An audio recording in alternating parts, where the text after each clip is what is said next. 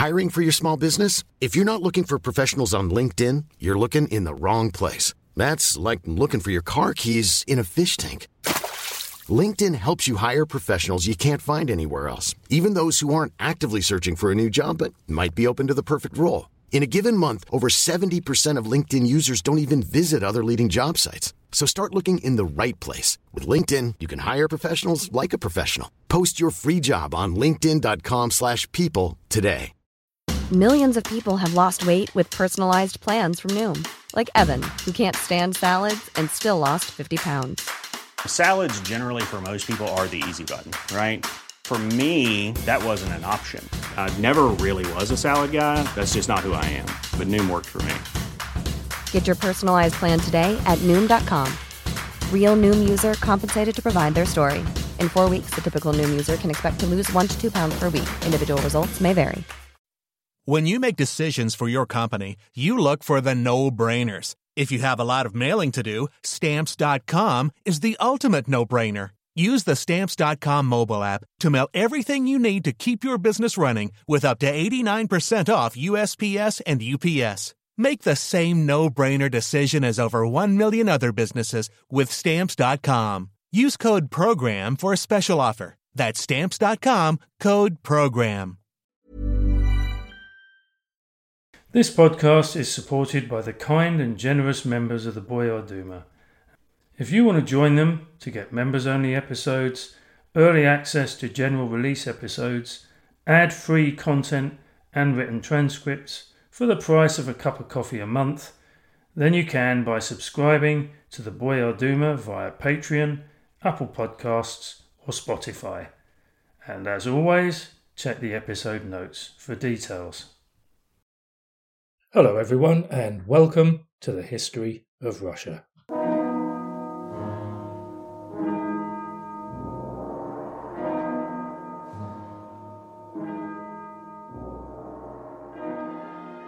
As usual, I'm Damon and this is episode 70, State of Empire, State of Mind. Thanks for listening in.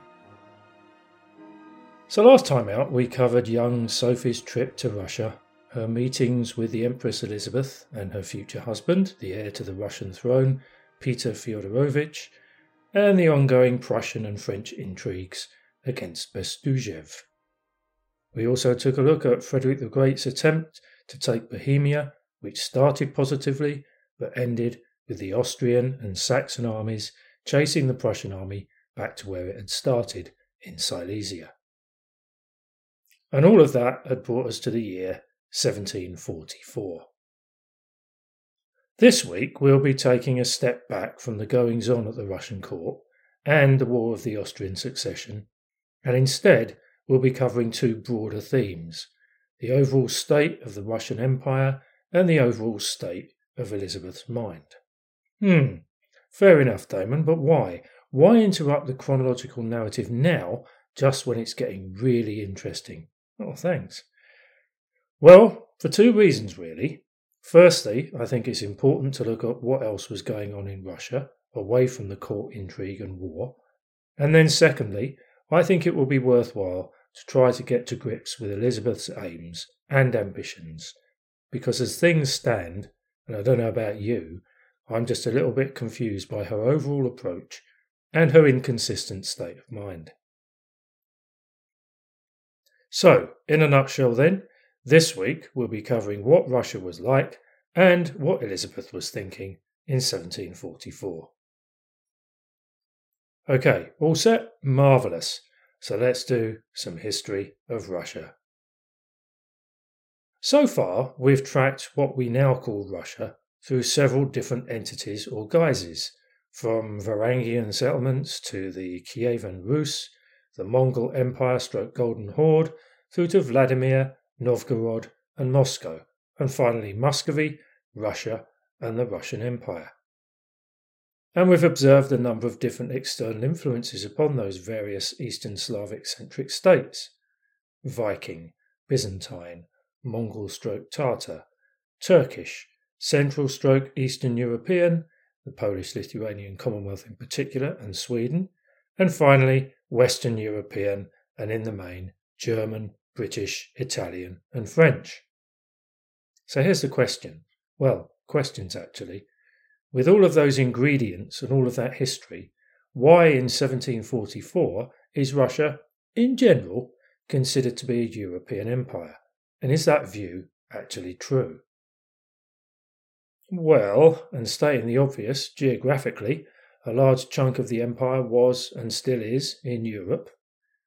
The Russian Slavs were and are predominantly a Christian European people speaking an Indo-European language.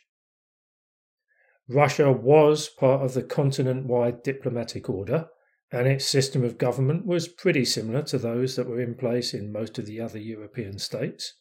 A rich elite called the shots, and the poor doffed their caps and did as they were told. They wore European-style clothing, well, certainly those at the top did, and if you look at the portraits from the time, it would be hard to tell the difference between a Russian prince, a French count, an Austrian duke, or a British lord.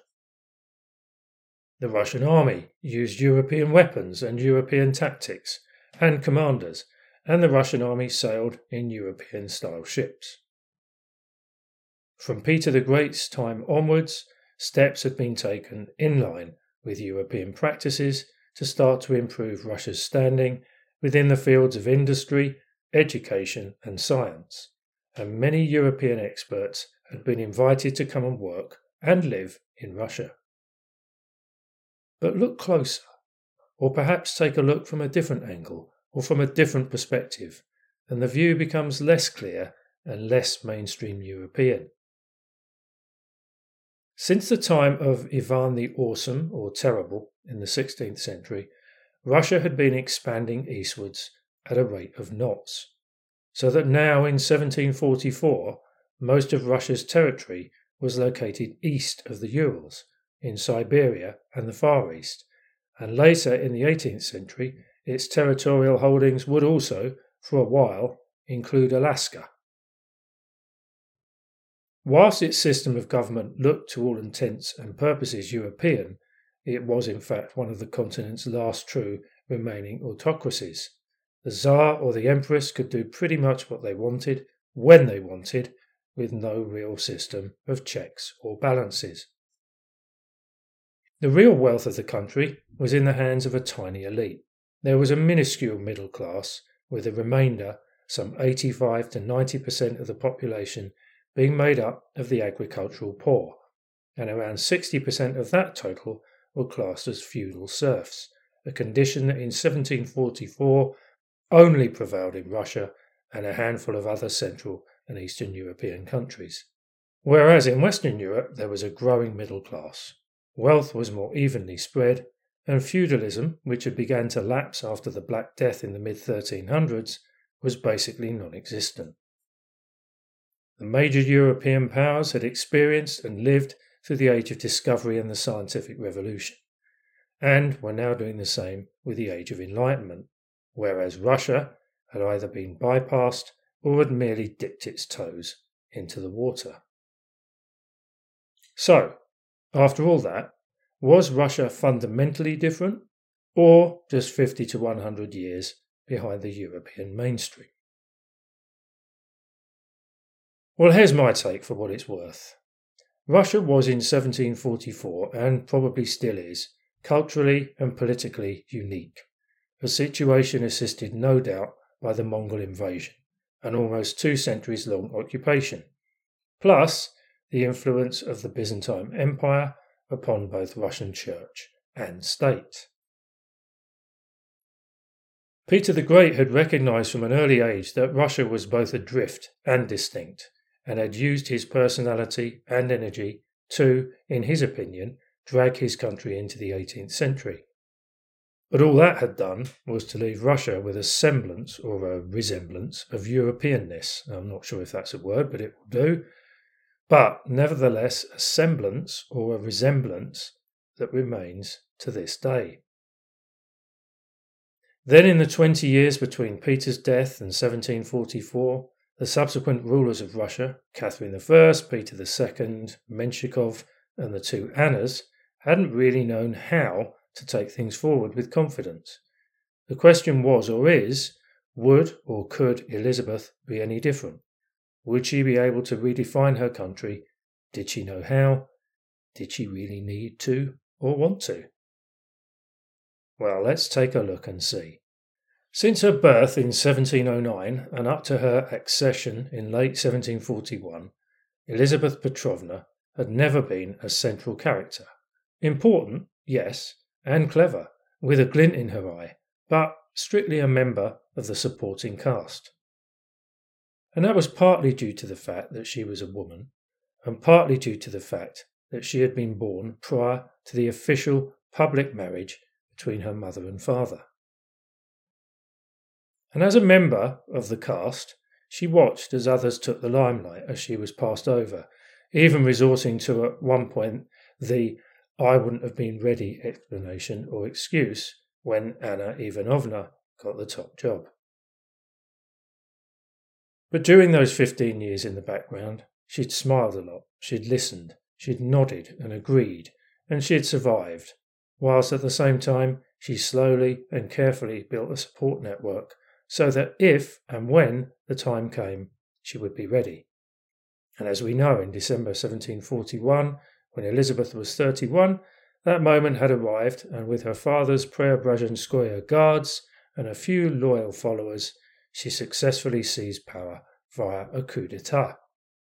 Now everything would change.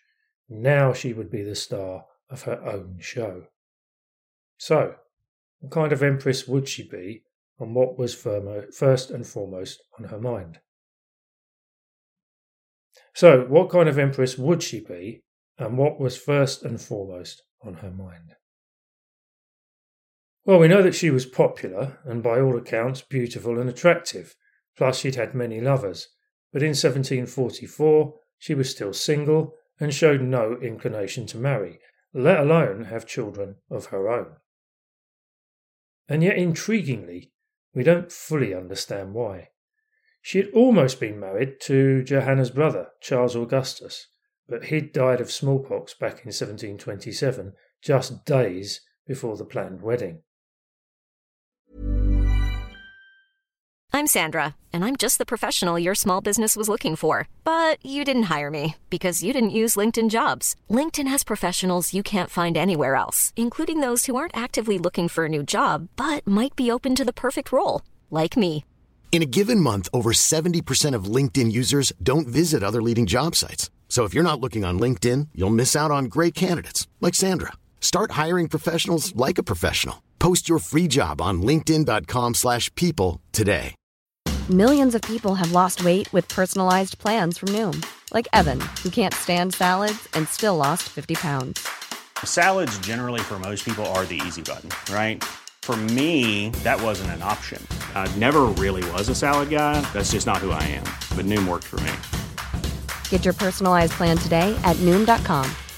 Real Noom user compensated to provide their story. In 4 weeks, the typical Noom user can expect to lose 1 to 2 pounds per week. Individual results may vary. And then, during Anna Ivanovna's reign, a marriage for Elizabeth as a direct descendant of Peter the Great would have been out of the question.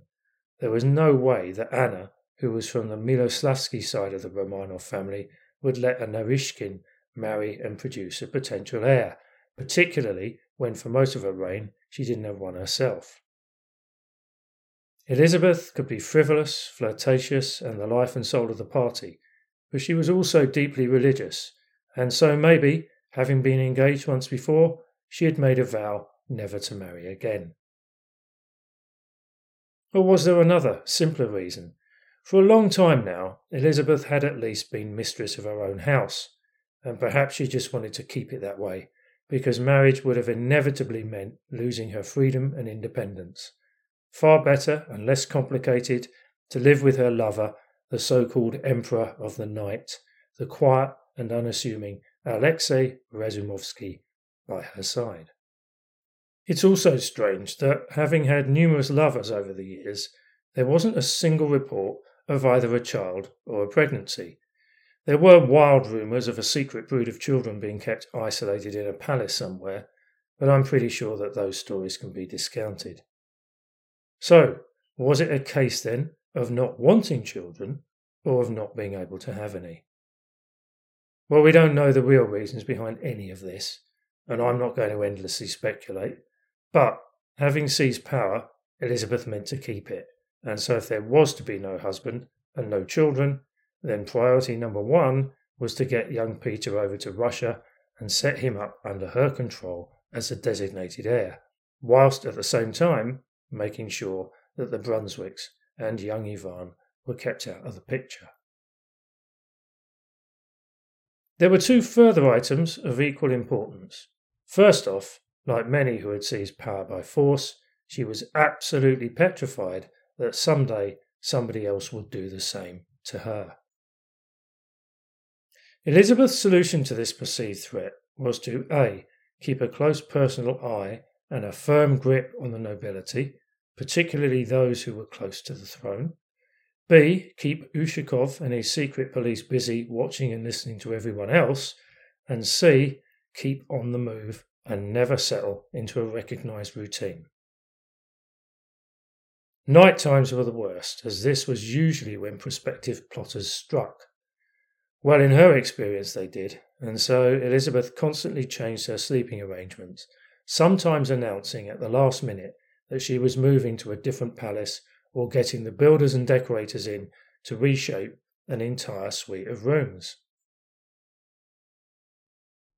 And so subsequently, she developed into something of a paranoid insomniac who was suspicious of everyone, no matter how safe she appeared to be. And then secondly, the Empress was determined as much as she could to keep Russia out of any unnecessary wars and conflicts. And again, this was for a number of reasons. One, you could never quite tell how effective the Russian army was going to be. Two, the inevitable human impact. And three, and perhaps the most important, the financial costs involved. Because in 1741, Russia's economy was in a parlous state. It's reckoned that there was a 5 million ruble hole in the state's finances, which, upon further investigation, was discovered to be down to that old chestnut, the non-collection of due taxes. And so, as an immediate step to stem the bleeding, civil servant and army pay was reduced, never a popular move, and then the taxation system was amended to bring a further 1.5 million people into the loop. And it was mainly the lack of money that explains Elizabeth's reluctance to get further involved in the murk of the War of the Austrian Succession. Up until 1744, Russia's only participation had been with the War of the Hats against Sweden, and even that had been a conflict which Elizabeth had inherited. Now, she hadn't simply stood up and proclaimed to the Austrians, the French and the Prussians, etc., I can't get involved, my army is unpredictable, I haven't got any money, and anyway the human cost would be too great. Of course not. But what she did instead was call on two subtler weapons, prevarication and obfuscation. The prevarication bit was easy and simply involved Elizabeth taking as long as she possibly could to make any kind of decision, whilst she hoped and prayed for something else to turn up, which would make the original issue go away. Obfuscation, or the deliberate obscuring of events, involved a delicate balancing act which no one, not even her closest advisers, completely understood. Was she anti-French and or anti-Prussian or pro-Austrian? Who really knew? Did she even know herself?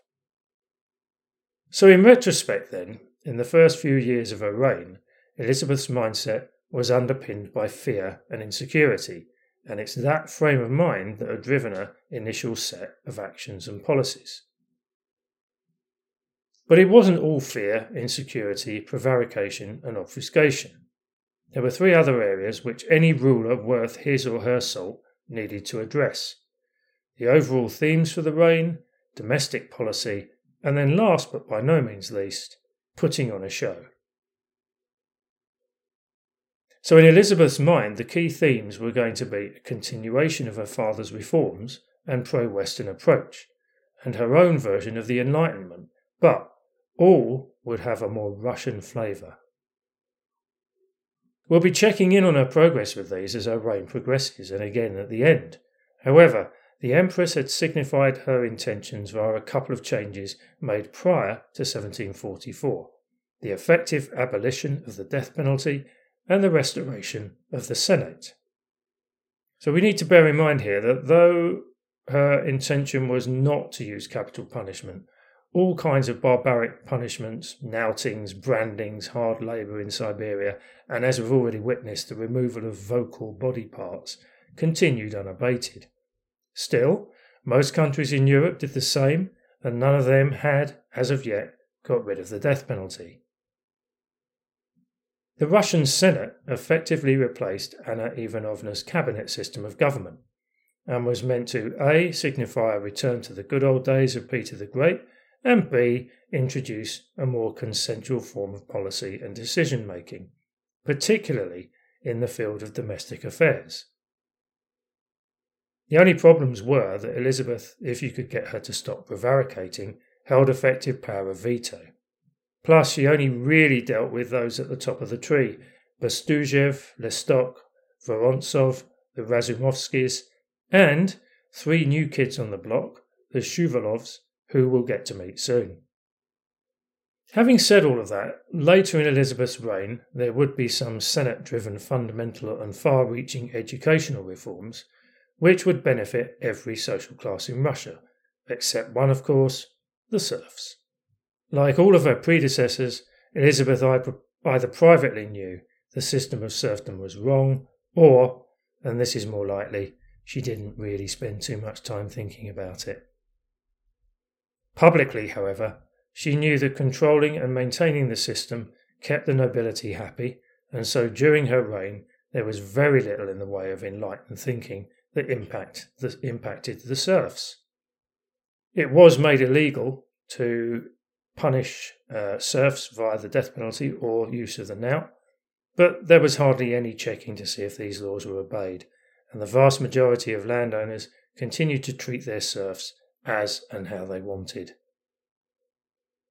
The one thing that Elizabeth really enjoyed and excelled at was anything that involved getting her glad rags on and putting on a show. She loved music, danced well, plus she got to order everyone else around, particularly when it came to who could wear what, particularly when she decided to hold one of her notorious metamorphosis balls, where all of the court ladies dressed as men and vice versa. Of course, everyone else hated them, especially the men, but then that was sort of the whole point.